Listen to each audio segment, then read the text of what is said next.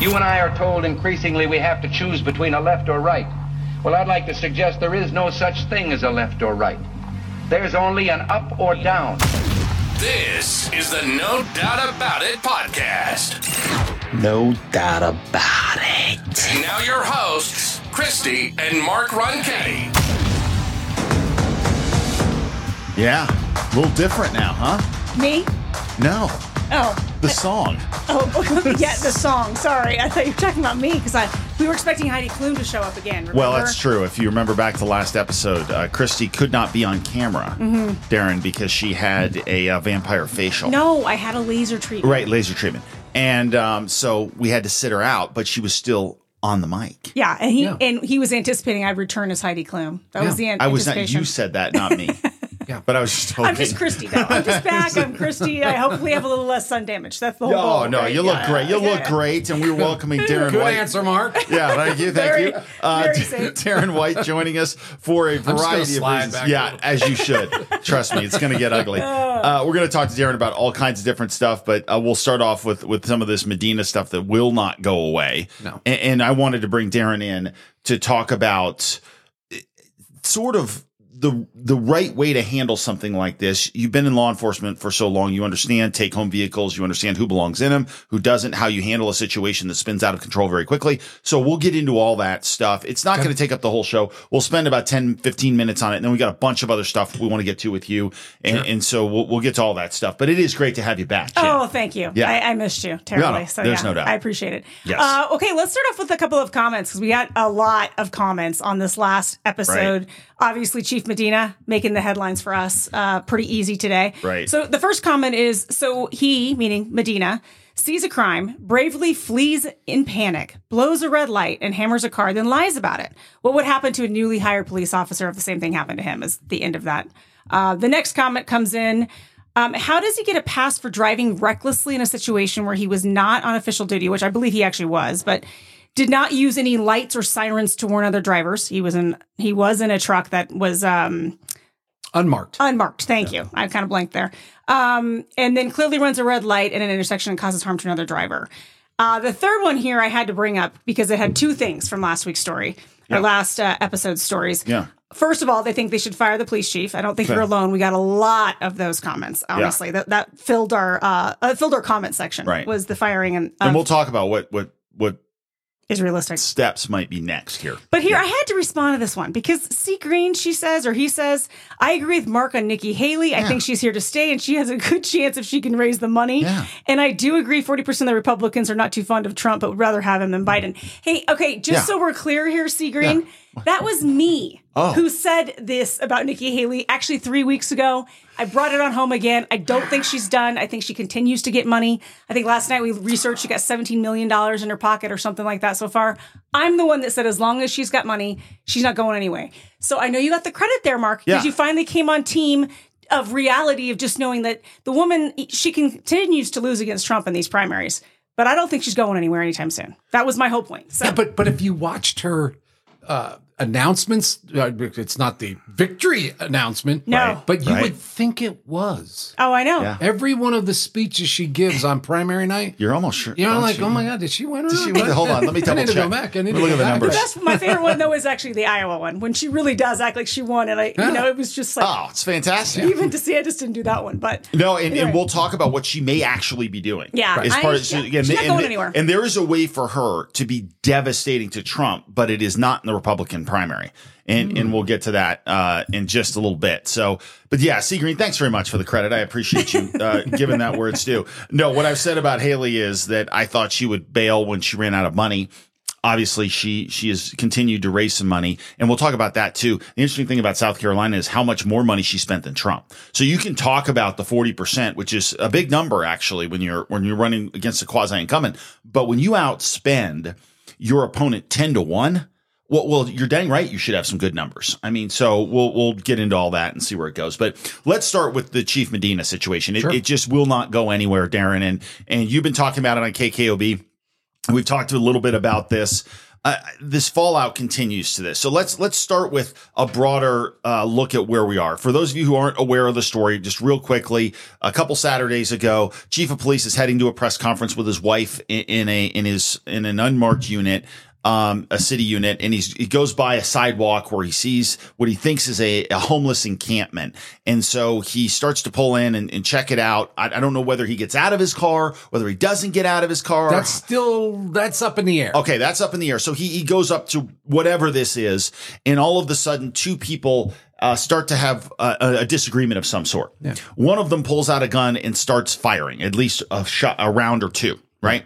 And so then Chief Medina, some way or another, ends up back in his car, whether he was never left or whether he jumped back in with his wife in there, takes off blindly across an intersection, barely avoids being T-boned himself, and then he T-bones a Mustang, seriously injuring someone in that Mustang who is still in the hospital right now. Is that a fair assessment of where we are? Yeah. Yeah. And I think blindly is something that you need to pay attention to. When Chief Medina is sitting, he is facing southbound. Yeah. And we're looking, by the way, for those of you watching this, and Ava, we'll go back and show this again. What Darren's describing right now is what the chief did. So Ava, just slide the video back again, and we'll go through it one more time here. And Darren, this is kind of what you're describing. For those of you who are listening, basically we got Medina on the left side of the screen and just goes bombing into the intersection and then goes and T-bones the Mustang. So one of the first things he said, as Christy pointed out, he said in his statement that one of the first things I listened to and I keyed on, he said that, he saw the gun, then they heard the shot. He paused for a second. And then he said, I hit the radio. Right. What does that mean? Now, you got to remember, in the press conference, Gilbert Gallego said he turned his radio on. Question I have, you're the chief of police. You're patrolling the war zone, looking for probably these encampments because within an hour, you have a press conference with the mayor. And, Chief Medina's out there doing his damnedest to make sure the mayor isn't going to see an encampment and go, Harold, what is this? I told you to clean these up. So he's out there doing a little prep before the press conference, spots one, doesn't have his radio on. Yeah. How are you the chief of police driving in your marked unit on duty? Yep. That's a policy violation. What if 2 blocks down, one of your officers was involved in a shooting? Yeah. Yeah. And you don't know about it. And you don't know about it. And you're driving around and you kind of, well, what's going on? Right. Oh, I was in a shooting, chief. You didn't hear it? Yeah. Yeah, not good. Man. And so the other part of it is I think in a panic, he floors it. Right. But first of all, he cuts off a vehicle that is westbound. He cuts off a vehicle westbound. That intersection is not clear. Ava, just pause the video right here. Can you pause it? Okay, so if you pause it right there, in the center of your screen, you're seeing the 2 people that are arguing on the sidewalk. Yeah. That's who that is. That's what's going on there. Yep. And then you see Medina come flying right out of the road behind them into the intersection, and that's what creates the issue. Dark-colored vehicle slams on its brake to avoid broadsiding the chief. Right. And then he floors it. Yeah. Absolutely bolts across. Now, let's remember, we're talking about Alvarado and Central, probably one of the busiest roads in the state of New Mexico. Yeah. And you're a police officer. You have a duty and responsibility to operate that vehicle in a safe manner. And so as the chief of police, and Mark, Christy, this is where the investigation should be. The investigation right now, there are other aspects of policy violations. Absolutely. He doesn't have his radio on. There's a question about whether he didn't have his body cam on. Right. The question about his wife being in the car. There's city policy that says, to and from work. Not just out patrolling, trying to make sure you don't get the mayor mad at you. Right. This needs to be looked at. There needs to be a review of this accident. The Albuquerque police officers who did the actual crime, the scene, the crash scene, I have no problems with that. I'm sure it's very, very well done. I'm sure the traffic unit was burning. I remember the man was in critical condition at the time. Right. I don't know if he's going to live. And so I'm sure it's a very thorough investigation, but it should be sent to the DA, the AG, or somebody outside of the police department to see if the chief should be cited criminally, whether there should be a citation issued for his actions. This is the man almost killed somebody. Right. And then the audacity of the mayor only an hour later coming out and basically saying, we owe such a debt of gratitude to Chief Medina. I swear to God, if he had the Medal of Valor in his car, he would have run down and put the ribbon around his head and held his hand up. And he almost killed a man in the most reckless conduct I've seen. And remember, there are cases, APD officers, they're all different. We all remember the one at Paseo and Eagle Ranch. Yeah. Did I get that right? Yes. Yep. Off-duty officer, clearly flying. And then struck that young lady and killed her. There was also Juan Tabo, it's a little bit similar in the sense that this officer is running to a priority 1 call. He is running lights and siren, but he's going 40 miles an hour over the speed limit. A van pulls out. He strikes the van, and that little boy was killed. He obviously was fired. The city paid, I think, $8 million. The question wasn't that the officer was wrong for running code. The question is, you can't just blindly run through an intersection at 40 miles per hour. Right. Same thing here. Why did you think you could just bolt across this intersection? Now, the blindly part of it is, I think, it's my opinion, only my opinion, I think he was trying to turn his radio on. I think he realized he screwed up, that he's just driving around talking to his wife, having a great time, and didn't have his police radio on. And he knows that he is required to have that police radio on. Yeah, so talk about that, because a lot of people don't realize what a big deal that really is. Yeah, again, you could have, you're driving around, and the way the policy reads is whatever district that you're in, you're supposed to have your radio tuned to that channel. Yep. Why do you think that is? Oh, I don't know. In case somebody gets shot and killed, or a police officer is involved. Or in case 2 guys end up with an argument on a sidewalk and one pulls a gun. Yeah, exactly. Exactly. And that's why it's there. Right. And so because you as a police officer are required to respond. And the other part about him fleeing, I get that. I mean, if the wife is in the car or not, you're a law enforcement officer. You're saying you watch these 2 guys get into a fight, somebody pulls a gun, and you heard a shot go off, and your response as the chief was, I will floor it across this. Where was he going to stop?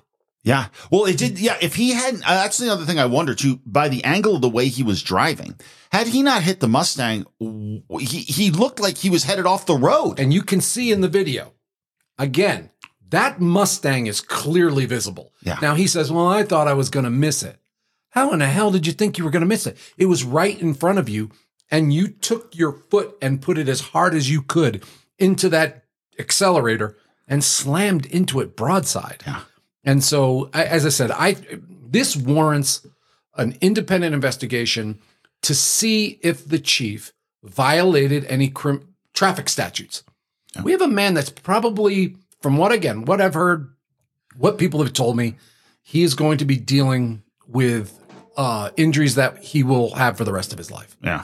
Yeah. Well, and I think, again, my issue too, on top of all of that, his panic, the way he handled the situation, was the aftermath. Oh, yeah. When you have Gallegos going up there and saying, shots were fired. He pulled through an intersection. He paused briefly and pulled through an intersection. That was the first statement they came up with. He spoke before he saw video. Right. Clearly. He got ahead of his skis, which he never should have done. He never should have done that. I just think they should have slowed that process down and figured this out, because then you have the police chief coming on there and saying all kinds of things like, I knew the intersection was clear. Again, he doesn't know there's video out there. I don't know how you don't know there's video out there, but obviously there is. And I just think they haven't handled the aftermath. And the props from the mayor are ridiculous. Exactly, because I can tell you what's infuriating is that if you're a police officer, and again, this is a press conference and everybody's gathering, so they're all there at the scene. If you're a police officer and this happened, first of all, the mayor would not have shown up. And the mayor sure as hell wouldn't have shown up with his Medal of Valor to put it around his head and make comments like, we all owe a debt of gratitude to the chief. I'm sure the guy inside the Mustang doesn't really feel like he owes a debt of gratitude to the chief after he watched that video. Right. Remember the video when you see after. This is a big 4x4 extended cab pickup truck, probably 5,000-6,000 pounds. Yep. he ripped off the rear axle.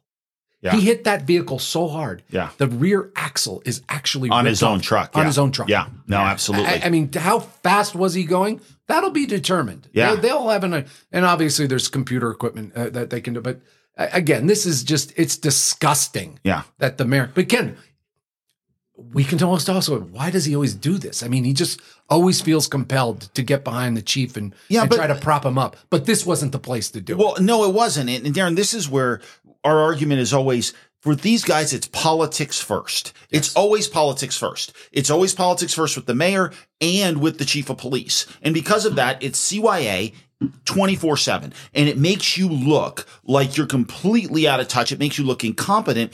And it basically erodes the faith we have in the Albuquerque Police Department when the police haven't done anything to deserve that. And look what Keller does. He's such a fraud. Look what he does the next day after the video was released. Channel 13 asks, can we get your comments after seeing the video? I haven't watched it yet. Because he's so political. He wanted to be able to say that. He wanted to be able to say, I'd really like to comment on this. But I haven't seen it. But I haven't seen it. And it wasn't because, come on, how long does it take to watch it? Yeah, 10 seconds. He got together with Gilbert and the rest of his political crew, and I think made a conscious, calculated decision not to watch it because he knew the next time, which was the next day, he was going to be able to say, I'd really like to comment on this, but... I have to remove myself from the situation. Yeah. So politically, where do you think we go from here? How tenable? How long can he hold on to his position, or do you think maybe he survives this? So the last approval rating, Keller was at 33%, and I can't think with everything that's happening. The DWI scandal, the crime rates, now this. It would be hard to imagine that it's any better at some point, because we all know Keller is a political beast. He's ambitious. He doesn't want to stop at the mayor's office. At some point, he's going to weigh how much can I handle this baggage. Now we all remember when he fired Geyer, Chief Geyer. I know this is great. I got to have a movie. He calls Geyer and tells him, "Hey, we want you to meet in a park in the Northeast Heights." And when he shows up, Keller was wearing a baseball cap and sunglasses. And so our joke is, probably down the road here, not too long, Medina's going to get the call to, hey, you need to meet the chief in the park, and he'll be the guy with a hat and the sunglasses. Right. You'll Very sit professional. Because they will have again calculated that Medina is too much baggage and he has to go. And you see that happening. Yes, Yeah, absolutely. absolutely, yeah. At some point. Right now, he's not going to do it because idiots like me are saying, this guy needs to go. Right. He's a miserable failure. The city deserves better. And so he doesn't want to be seen as appeasing people to us who we have been dubbed now the detractors. Right. Oh, geez. Yes. Okay. So yeah, but again, wow. He eventually, for his own political backside, he'll have to do it. Right. And then looking more broadly at where Keller is in re-election terms, the thing about Keller is, and I think that people don't realize jobs beget other jobs in many cases, right? Right. And so you're in the House and you want to go to the Senate and whatever. We've seen that a bunch of different times. Mm-hmm. You saw it in your race for the House with Heinrich. Then he works his way up to Senate. I saw it with Ben Ray, right? Yep. That happens. Okay. The problem with Keller is, and the problem he has is he's in a dead end job. That job can't go anywhere. So where's he going to go? Like what's he going to run for? Even popular mayors, right? Even popular mayors have that problem. Yeah. Unless I would argue a popular Republican mayor could change that, but a popular Democrat mayor can't, because the line's already thick. I mean, where are you going to go? You run for Senate? Let's say Heinrich runs for governor, and you're going to run for Senate. No, you're not. You're not going to jump ahead of a line of 4 or 5 other Democrats that want that job. He's got nowhere to go. The question is, does he get picked off by Biden, either a Republican or another Democrat in the race for mayor? Yeah. Or does he take a position somewhere in the Biden administration? Interesting. And sees that as like a soft landing. Right. Right. I don't know. As I said, we often said that about MLG as well, that, she's, does she have the desire maybe to move on to, I don't know. But my sense is you're right. I don't see a path for him. And so the dogs clearly agree with me. So No, let's sorry. never Scout agrees with you. In case you're Huskies him. go crazy. I'm I so don't sorry. have a lot of fans anymore, so I'm going to take that. No, as you should. As you should. But yeah, I agree with you, Mark. It's going to be real difficult for him. Marty Chavez was incredibly popular in 1998 when he ran against Gary Johnson, and he lost by 10 points. Right. 9 or yeah. And this is a guy that's very unpopular and who has nothing to. What are you going to run on this mess that he's? Yeah. The decline in our state or in our city, excuse me, in the past 6 years. It's staggering. It is. It's absolutely staggering. I just think that he continues to funnel out like gaslighting, like talks about how we're doing well and the jobs that they're promoting and just all this garbage. And I'm like, does this really still work? Is the gaslighting still working? No, I don't think it does on the ground here. And I think that the popularity numbers show you that. I think the crime numbers, the homeless numbers, the fact that you drive around this city and it just, given the spot that the state of New Mexico is in, I think, especially funding wise, state wise, to see what's happened to the city of Albuquerque and how it's just collapsing is sad. Yeah. It's like asking people, hey, don't believe your eyes. Don't believe your eyes. Believe me. Yeah. I don't think you can do at a certain point. I'm like, no, but to a point, like to the point of like, we know how tough this city is to win a Republican to win in this city. Yeah, I don't think you'll necessarily get a Republican that wins. You'll just get a Republican or someone who's not Tim Keller will win. Yeah. The question is there enough blood in the water right now with Keller that he's going to get a Democrat challenger that's going to eviscerate him? Now, the question is, the way it all works is, could you look at a crazy three-way race where then could you get a Republican mayor out of it? Maybe you could. It's possible. Yeah. But the way they usually work, I would have to say there'd be a sit down between Keller and some Democrat, whoever that could be.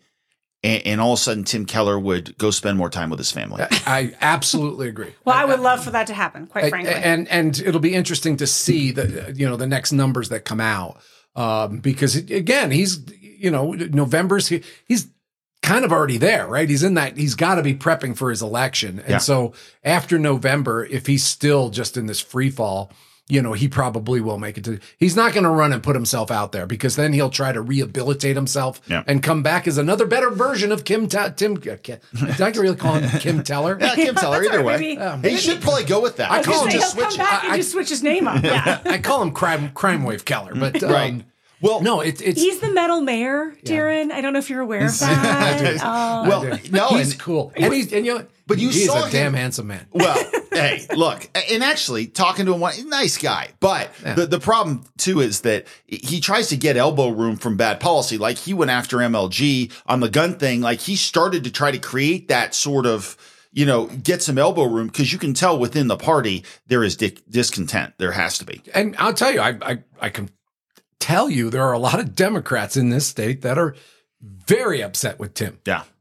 Because he is, again, you don't want, the party, the Democrat Party is incredibly strong and they have a grip on the state of New Mexico right now. They do. And they don't want somebody like Tim Keller, the biggest city in the state, to destroy that. And so, yeah, they're very upset about it. Yeah. Yeah. Okay. All right. Well, interesting. Okay. So I want to get to the legislature a little bit. Reading through the Journal this morning, which was tough to do.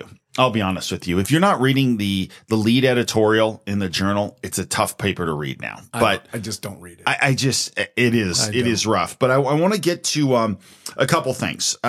First of all, and this gets back to crime and kind of your lane here. Here's the headline from some state legislators who want us all to believe they're doing a great job addressing crime, which of course they killed most of the good bills that keep New Mexicans safer in this past legislature. Yeah, always do. Okay, so here's a look at it. Here's a look at the story. It says 2024 legislative session was a true public safety success. Boo. Okay. Now just listen to some of these poll quotes. Who wrote that? It is a bunch of the legislators. It's a series of they the got together and patted themselves on the back. State reps, a bunch of different state reps, Andrea Romero, Angelica Rubio, Liz Thompson, some of the real stalwarts in keeping New Mexicans safe. Yeah. So let me just read you a few of these quotes. They were staggering to me. Unfortunately, for decades, too many lawmakers have measured the success of the session's investment in public safety by the number of bills they pass that will put more people behind bars. The 2024 session made historic inroads in all major areas that tackle the root causes of crime: poverty, behavioral health, education, and trauma. Really? Yeah. And then it doesn't end there. So the next quote, okay? And this is, look, this is a rare day. They took a little bit of a shot. They took a shot at the governor, and we happen to agree with a little bit of the governor's. It's minor. It's a minor shot. A minor shot. So take a look here. Yet Governor Michelle Lujan Grisham and many of our Republican colleagues have voiced their disappointment that we didn't accomplish more on public safety. We have a different opinion. By investing in health, well-being, and the success of New Mexico families and resisting notoriously failed policies, lawmakers made momentous progress in fostering lasting public safety. I mean, give me a break. New Mexico families, you need to be fighting against the criminals. Like, I just think this is so out of touch when they even come back with this kind of comment. But what are the failed policies? Yeah, right. Oh, putting people behind bars? That doesn't work. Yeah. No, it's a matter. I'm glad you guys mentioned that. And they also say this: for decades of research has shown us that we can't arrest our way out of homelessness, addiction, mental illness, and poverty. No, you can't, but you can arrest your way out of crime. You can do that if you put people that belong behind bars, and keep them there. That'll actually do it. There's that old saying: you don't have crime control until you have criminal control. Yeah. Wow, what a theory. This is a legislature that has done this for decades. I was up there when they passed the historic 3 strikes you're out bill. Yeah. You commit 3 violent crimes in New Mexico, you're going to go to jail for a very, very long time. Not life, but 30 years. So when that passed, I remember it was Maloof that passed it because he was going to run against Heather. So it was all a setup, and he was going to be able to run campaign commercials. The legendary Phil Maloof. Right. Yeah. How many people has that applied to in 30 some years? I'm not sure there's been anyone. Not a single person. Yeah. Because it was long on the political mileage that they got out of it. It was on everybody's literature. I help. But it's applied to nobody because the strike zone is so narrow.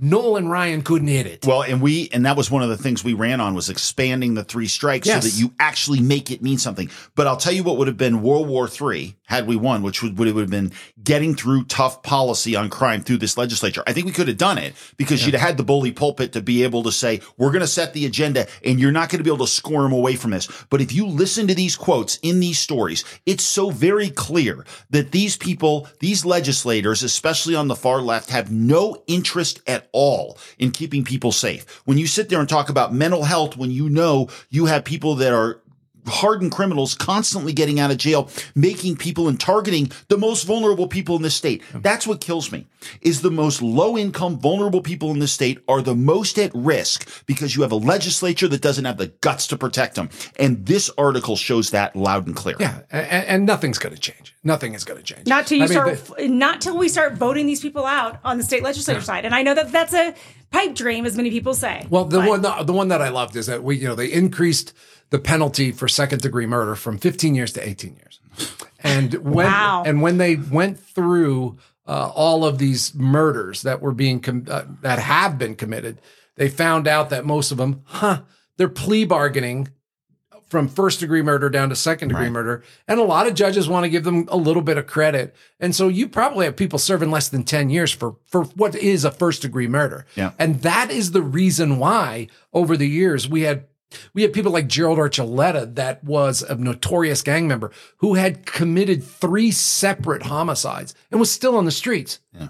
I mean, it's that insane. And we talk about, getting tough. These are the people we want to target. Look, I'm one of those people that believe that we should be, I don't think drug addiction, a jail cell is going to shake that addiction. Right. I think we need to make treatment available for people. Get them so that they can free themselves from it. But I'm telling you, when you go out there and you hurt somebody, that person needs to be punished. And recognize if they are in prison, it's probably their 5th, 6th, 7th time. Because for the first 5 times, maybe they went to county jail for a couple of weeks or a couple of months. But no, it's Oh, wow. Can you imagine New Mexico has been in the top 5 states, most violent states for over 3 decades? No. Hard to believe, huh? Yeah. But we've got an editorial that tells us, we figured that out.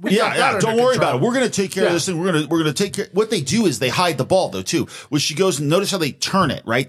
We're talking about crime, and then they're talking about drug addiction, mental health. And look, in many cases, these things can cross. But in what they're talking about, they will not. Once you get to violent crime, you're done. Yes. Like, I'm sorry, that's the line. Yeah. And so there's a bright white line between the two. We're not talking about somebody with a dime bag of pot in their pocket anymore. That's not the issue anymore.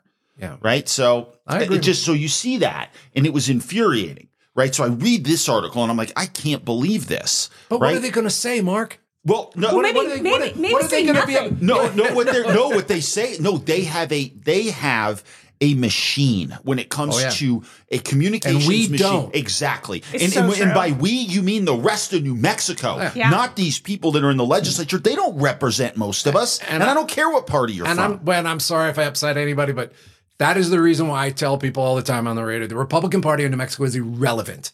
And unless it makes a wholesale decision to change everybody who's over there and start focusing on the things that matter and messaging with the things that matter, we're going to talk a little bit about this, but I'll give a great example of how effective the party was 30 years ago on something that just happened again here in New Mexico.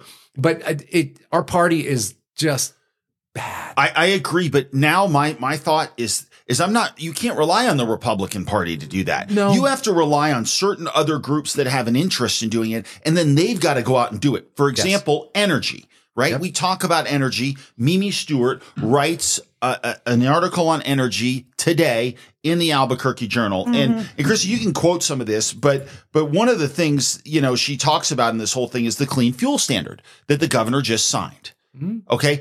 It looks like in all reality now, what we're going to see here is if you look at the numbers that have played out in every other state that's done this, we're looking at least probably a 50-cent per gallon increase in your fuel costs. And she's touting this as all these new jobs and everything else. Yeah. Okay. But it's absolutely, it is this machine of communication that gets out there. And who speaks for the low income family that's barely making it to the end of the month, who now has to try to fill up their truck, which they use to run their small business and can barely make ends meet. This just keeps going. Why do we do it? Is it going to make any difference? No, of course it's not going to make any difference, but no one calls them out on it. And the machine keeps rolling. The party of the little people. Well, who buys gas? Yeah. And it's who's the most less likely tax to afford an additional 50 cent, and the thing that's just so outrageous about this, obviously that we had so much surplus. Right. It was just incredible. Yeah. But in a state like New Mexico, where we have plenty of oil, plenty of oil. We should be, and I just drove from New York to New Mexico last week, and I went through every single state. I know what everybody charges for gas. And it was upsetting because you're like, wow, it's so different in every state. But then you realize, oh, wait, no, that's the taxes. Yep. Yeah. The states that you're driving through, because you go, why is that 25 cents more? And you go, oh, that's right. Yeah. They've got taxes. Now you've got Oklahoma. And I was so grateful to get to Oklahoma. And it was so most cool to be in gas Texas. in the country. I was like, oh my God, thank God. Yep. But then now we're going to slap the people of New Mexico with 50 cents more a gallon for gasoline. Yep. You have the fattest state budget, and you don't give any money back to our taxpayers. I told you instead. this. I told Mark before we went on the air here. 30 years ago, Bruce King is governor. We had a surplus. It wasn't a giant surplus, but it was a surplus. And they came up with a decision because they wanted to do road stuff that they would pass, get ready for this, a 6 cent a gallon gas tax. There was a young Republican by the name of Dan Hill, and he was a firebrand, and he took on the 6 cent gas tax all by himself and made it a statewide campaign. The stickers were everywhere. Yeah. People were talking about it. They even went so far as they said they wanted, the governor because then there was a major pushback. Now remember, there's an election. Governor Right. King's running for re-election. Right. There's a major pushback. And then there was people saying, well, let's do a special session. We'll do a special session. Dan Hill, they said, well, we can't afford it right now. Dan Hill raised the money for the special session for 2 days. Yeah. And it became such an issue. Now, Gary Johnson won in 94 by 10 points. And I will tell you that gas tax issue was one of several other issues. I don't want to take anything away from Gary because Gary was a great candidate. Yeah. But that was one of the issues because it was it was just that. It was Tone deaf. You are saddling the people with an additional 6 cents a gallon for people who work. I mean, people work hard and the gas they put into their vehicles takes up a lot of their money already. Well, agreed, but this is more insidious because it's wrapped in, you have to help us save the planet.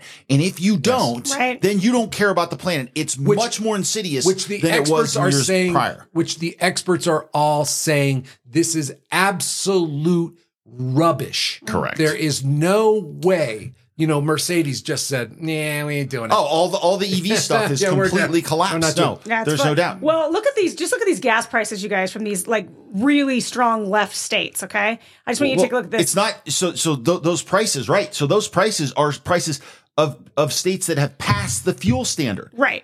I mean, so look at these numbers. Yeah, you're right. Look at the number. Okay, so we got Hawaii coming in. Well, Hawaii, and again, getting gas to Hawaii is an issue, right? So that adds logistical problems. Agreed. Okay. Not shocking about California coming in at high second tier at what's this amount? I'm trying to read it. $4.64 a gallon currently as of right now. You got Washington State. Also a state with a clean fuel standard. Yep. So California clean fuel standard, Washington fuel standard that's clean, and Oregon. Yep. $3.74 a gallon in Oregon. So 3 of the top 5 are the ones we're emulating. Yeah. With a population, by the way, that has nowhere near the income levels of Oregon, Washington, and California. I mean, That's a very good point. Didn't we? I mean, I know we researched this. The average family in New Mexico makes $20,000 a year. No, the average person makes $30,000. $30,000 a year, and you're stretching that with your 30% higher groceries right now, high utility bills. Most numbers now are at most people across the state are now paying $1,000 a month to live at the same standard they did 2 years ago. And so how does the legislature that says, I have your best interest in, I'm going to go vote in favor of a 50-cent tax per gallon gas or 50 cents total on each gas that you fill out. I don't understand that. I don't understand how you think. Then that's the point, right? I mean, the same thing. They don't address crime. They're going to stack more money on top of your family budget because they have zero interest in representing the people they care about. They are there for politics and they are purely there for an ideology. And when you follow ideology over low income and middle income families, this is what you get. So I'm sorry, one really fast. Yeah. This is kind of a random sidebar, but I was just listening to a sermon by Skip over at Calvary of Albuquerque. And he was speaking on Kings, in the book of Kings. And he's talking about how it's like the famous quote, if you don't pay attention to history, you're bound to repeat it. Mm-hmm. And how leaders are hoping that you're not paying attention to history because what they want to do is tell you something. They're hoping that they play on your ignorance as a voter, okay? Play on your ignorance on that you're not been paying attention to what happened maybe 20 years ago or 30 years ago or even 5 years ago. And that's what that article in today's paper reminds me of. When I saw that, after hearing that sermon, I'm like, here we have the state group of people who are supposed to be representing us as leaders. They're telling everybody, we're doing a great thing for you. Look at what we've done for you. We're really lowering crime here and we're protecting these people. Meanwhile, they're passing a gas tax and they're trying to pass all kinds of crazy taxes on us. And I just think that is exactly what's happening. If we don't get people to pay attention in this state, I know they're busy, I know they have a lot on their plate, but if we don't start paying attention as a whole on who is doing this to us and making an impact at the polls, nothing is going to change. We're going to keep repeating history. And the other part about it, all these dates that they've come up with, they're absolutely arbitrary. Yeah. We are going to have 60% less by 19. Yeah. Where did you come up with that? And none of the numbers pencil, right? Yeah. And that's what's interesting about this too. And my argument, Christy, is that it's not about, and Darren, you said the same thing about, look, the political party, the Republican Party has to be better at this. Not anymore. When I go to talk to people, what I tell them is, look, if you want to make a difference, you get your industry and get in the game. Get in the game. Yep. So if you're in the energy industry, get in the game. Because if you think this is going to stop and you think the Mimi Stewarts of the world are going to stop and suddenly realize how great energy is for New Mexico, no, they're not. I just, you look back at Mark, when I talked about it, Barack Obama in 2011, when he came out with his energy proposal, it was reasonable.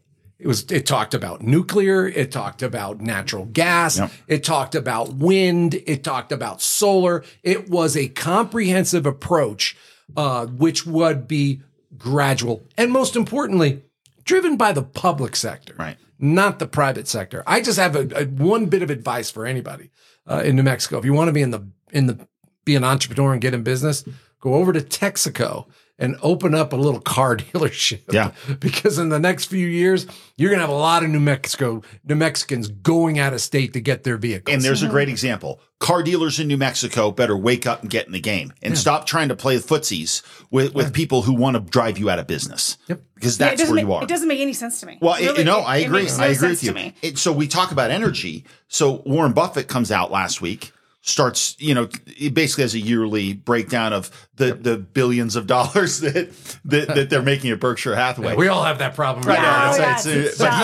But he is obviously a super interesting guy. And there was one quick quote. First of all, there were some takeaways from what he said in his annual letter. And we're not going to get into all of those.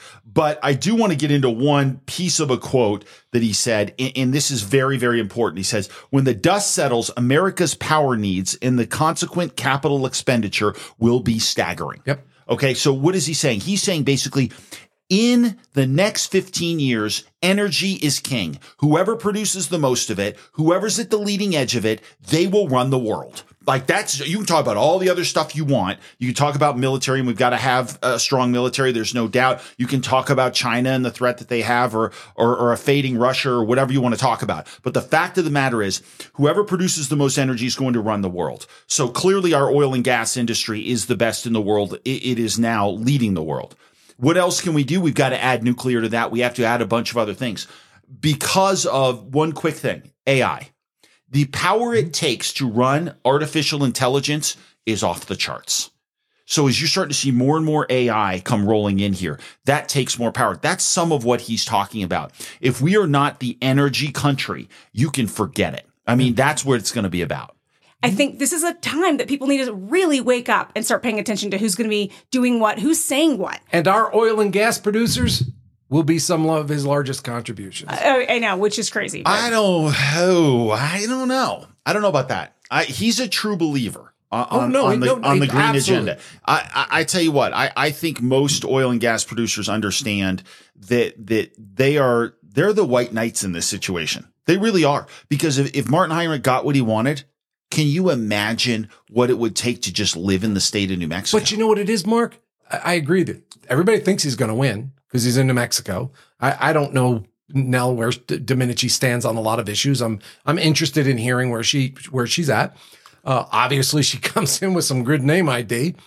But the problem when I say these people that donate, they do it because, yes, they completely wholeheartedly disagree with Martin Heinrich where he stands on energy, but they want a seat at the table because they think that if I can sit down, I can at least rationalize with him and he'll give us a little. So they'll donate. That approach is a terrible approach for energy, but it has happened a lot. I agree. Yep. Definitely happened on the state level. Yep.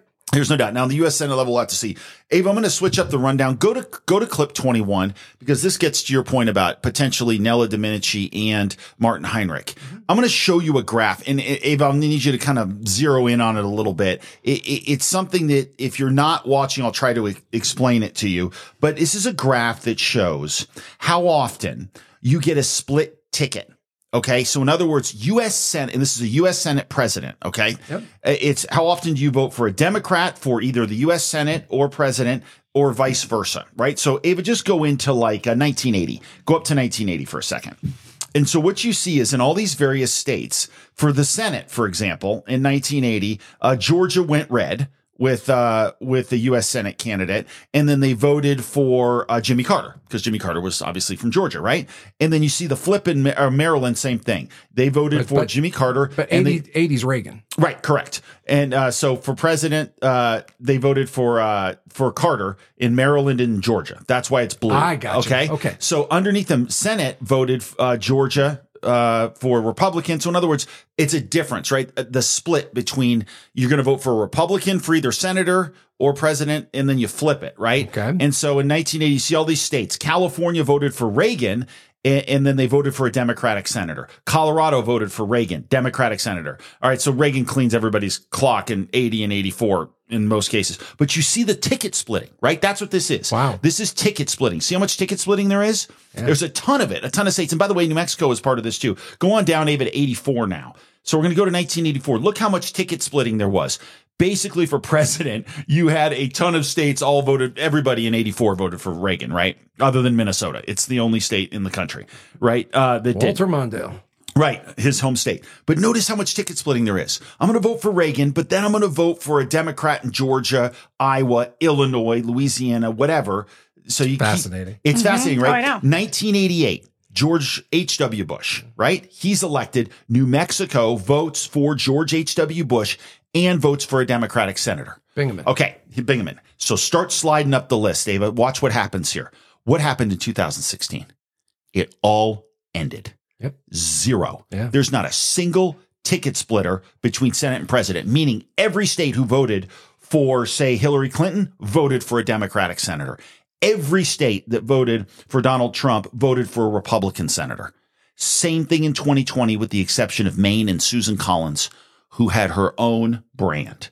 Yeah. So for people who wonder why it's so hard for a Democrat right now to lose, or for a Republican to win in New Mexico, because when Donald Trump came in, ticket splitting stopped. It completely stopped.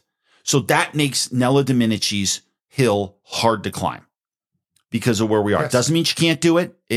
You don't know the circumstances, but that's part of what makes things tricky here and part of what makes Heinrich tough. It isn't that Heinrich is a great representative for the state of New Mexico. Just people vote on the ticket. Right now. And they look at the ticket. Ticket splitting is dead. And that is a huge deal. And it's really bad for the country because you want it to depend on a candidate. And it's also the argument, Mark, that people, and I think Nikki Haley is making this statement. She's saying it over and over and over again. There are a lot of states that will never go for Trump. Mm-hmm. And so it makes it, she's saying, I could win. I could beat Biden by over 10 points. Right. If I can win by over 10 points, that means the down ballot races are going to benefit. And she's right. That's absolutely right. That's the way it works. Right. And so it's going to make it tough. I don't think Trump is going to be, even though he came out and said that I think New Mexico is in play. Okay. You can say anything you want. Right. But I don't think it is. But what's not in play is the Republican nomination anymore. Here are the results from last night. And Donald Trump wins by 20 points in South Carolina. Now, you look at those numbers and you say, well, only 20 points. Nikki Haley, pretty dang good showing. It's her state, obviously. She was a good governor there, did a really good job. But there are a lot of people now that are writing her obit. Basically, Politico came out today with this headline: Haley isn't dropping out, but the end may be near. So I want to go over a couple of things with you guys. So yes, Haley loses by 20 points, which was actually a decent showing. But here's the thing about what she did. And Ava, this is clip number 14. Haley outspent Trump 10-1 in South Carolina. She spent a ton of money. Okay. And so there's her spending versus Donald Trump's. Trump spent about $1 million in South Carolina. Nikki spent over $10 million. Because he didn't have to. He didn't have to. Mm-hmm. It's a fair point. And she needed to make that statement. Mark, did I see this morning in the exit polls that 70% of Haley's voters would never vote for Donald Trump, or was it 50? I think it was half. But either way, that's so it bad. Does. Okay, so the question is, what's Nikki up to? Right? And so you say, okay, she's going to keep going to Super Tuesday. Mm-hmm. Okay, she's clearly not going to win there. The race is over. So what is she doing? Well, there's someone who has an answer who was in the Bush administration. It was Ari Fleischer. There's a headline today in Newsweek. And here was the headline that came from Newsweek here. It said, Nikki Haley, she could launch a third-party bid, no labels run. GOP consultant predicts. That GOP consultant is Ari Fleischer. Well, and I think what's interesting about that situation is, and you and I have talked about this a lot, like, can independents actually, do they have a fighting chance, right? If she goes onto an independent ticket, does she have a fighting chance? Usually the answer is no way, right? Because you have more people funding the Republican Party, more people funding the Democratic Party than an independent party, okay? But now I think this new thing that we can see here is 43% of the country are now independent voters. That stands out to me because we have 27% registered Republicans and 27% Democrat. I think that's the same in New Mexico now, too. So you have a very and you can see why, because you talk about the independents. extremes pushing people, So right? she goes to the other ticket. She takes the third party place kind of ticket and takes a long shot. What he says is, I've been around a lot of these candidate speeches. I've written a few. That was a no label speech tonight by Nikki Haley. This meaning the South Carolina concession speech. That was a speech when she says, no matter what I am running, when she trashes Joe Biden and trashes Donald Trump, she's setting herself up to run down the middle. I'll tell you, and this reminds me a little bit of going back to George H.W. Bush and Bill Clinton. There is no President Bill Clinton without Ross Perot. Without Ross Perot, George H.W. Bush wins. If Nikki Haley really wants to hurt Donald Trump, she runs as a no labels candidate, and that would make things very difficult because there would be quite a bit of a dissatisfied Republican Party that may go with her. June of 1992, Ross Perot shocks the world by leading in several well-respected polls. And then, of course, remember, he dropped out because he said that his family was being threatened or whatever, and he jumped back. He did get back in, and he did. There's a lot of debate about who it affected the most. I think it did George H.W. Bush. Yeah. But third party candidates don't win. And I don't think, as divided as we are, and though I know the independents are there, I just don't see it. And I think she would hurt. I think if she gets in, she will pull votes away from Donald Trump. I think she hurts Trump. And so if she does it, it's her saying, I'm going to do everything in my power to keep Donald Trump. And then you'll probably find that Liz Cheney is behind that because Manchin just came out and said he's not doing it. Well, she'd be the lead. She would be the top of the ticket. That could be what she's up to. If it is, that is a big, big deal. So yeah, because it gives Republicans who don't want to vote for Donald Trump an opportunity to vote for somebody. And it may well give Democrats who realize that Joe Biden is deeply compromised a place to go as well. Yeah. So it could be an interesting bout. We'll just have to wait. So can she even go to the, can she even be an option at the convention if she's going to move over to no label? No, she'd be well gone before that. Okay, got it. Yeah, all right. Absolutely. But she wouldn't be affected by any of the sore loser provisions? I don't think so in this particular. I don't know because I don't think they'd even be talking about it if she was, but I don't know. That's a really good question. I don't know federally how big a deal that is. Can you see Biden? Hey, Nikki. Oh, it's Joe. I mean, will you do me a biggie? Yeah. I love you. I'll pat you on the head. Will you please run? I mean, but that's the whole thing, right? Because those other candidates, Cornel West and RFK Jr., they're hurting Biden more than anybody else. So we'll see how it goes. Okay. Okay. Can we wrap up by talking about this whole Russia thing? Okay. Yes. Because with the death of Alex Navalny this past week. Yep. Alexei Navalny. Yep. Which is just awful if you follow that story whatsoever. Mark and I decided, in light of that, we wanted to watch the documentary on him on Netflix. Okay. Yeah. So we watched it this past last night on it. And if you have not watched this documentary and for any reason you are still thinking that you're on some side of Russia on this issue, I just don't understand what's happening with that situation, because here you have a guy, and you've explained it to me. There's no way this guy was ever going to be able to run a real election against Putin, right? That just doesn't exist. But he was trying to be the voice for freedom in that country. And he's gone through the ringer. Literally, he was poisoned. It is crazy the things that guy went through to try to fight for the sake of freedom. Right. And this documentary, it won an Oscar this past year. Yeah. We had not watched it until. Have you seen it? I have not, but since I've also said the same thing, I'm going to check it out. You have to watch it. It runs like a thriller. It really does. Yeah. I mean, and it really shows his gumption and his goal in trying to take down Putin, who just kills people or is just this bully that is just trying to take over there, or has been taking over there. Yeah. Anyway, so here's a little clip of it from their trailer. want you to think about it. If you are killed, if this does happen, what message do you leave behind to the Russian people? Okay, so that's how the thing starts.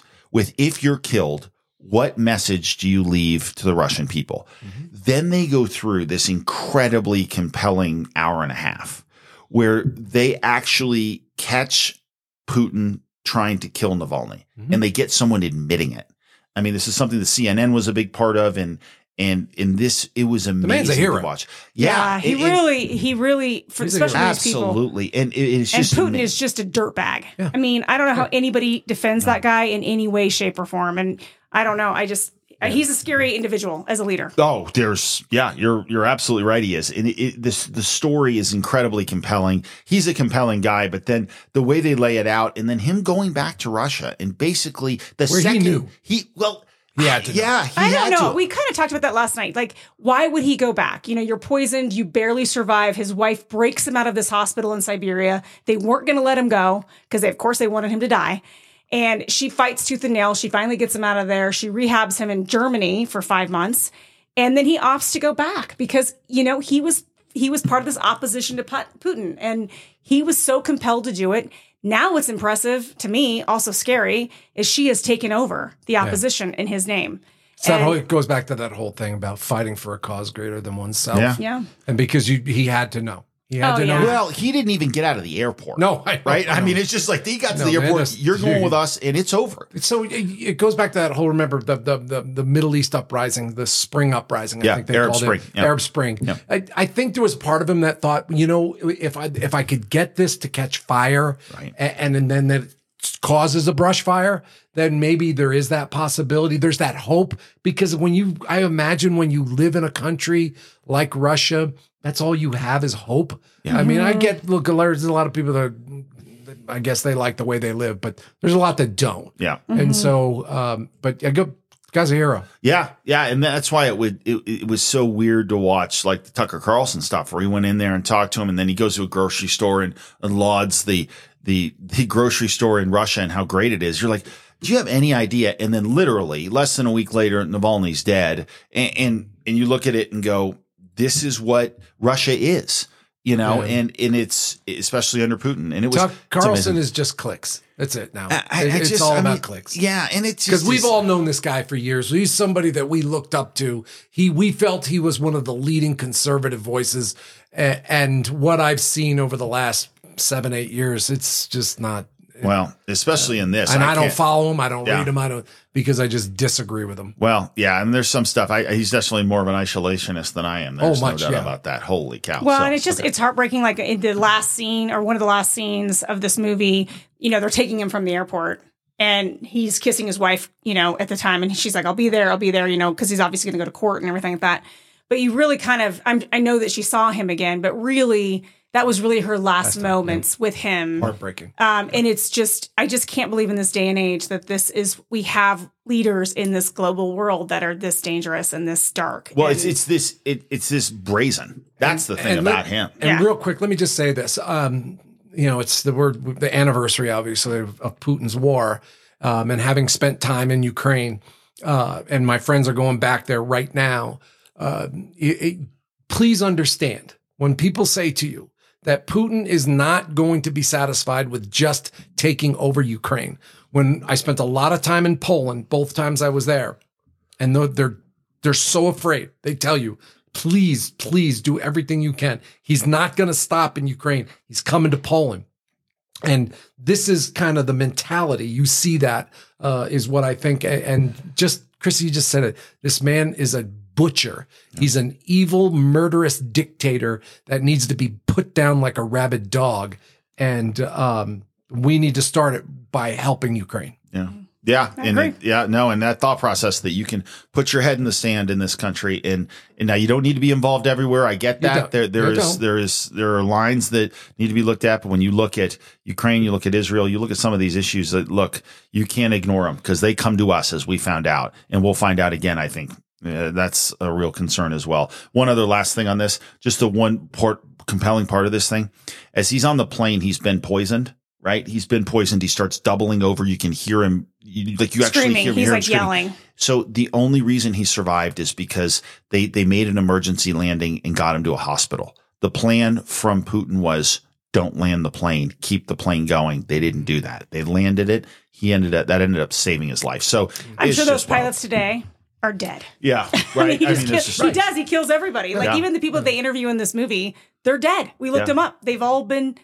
Or they're missing. They're missing. They're missing. Yeah. So it fell out of the 12-story accidentally. Oh, and then it's like Prigozhin, flying around. Boom! There goes that plane. It's like the Bourne Identity movies. I mean, it's just so freaky. Anyway, awful. All right. Well, we promised to bring you more uplifting things. Yeah, sorry, we had to end with that one. So thanks, Darren. Yeah, great to go, Darren. No, I'm the one that brought in the documentary because I always want people to kind of see other things that are going on in the world. So absolutely. Anyway, all right. Well, thanks for joining us, you guys. Thanks, Darren. Thank you. Okay, we'll see you back here on Thursday. You've been listening to the No Doubt About It podcast. We hope you've enjoyed the show. We know we had a blast. Make sure to like, rate, and review. We'll be back soon, but in the meantime, you can find us on Instagram and Facebook at No Doubt About It Podcast. No doubt about it. The No Doubt About It Podcast is a Choose Adventure Media production. See you next time on No Doubt About It. There is no doubt about it.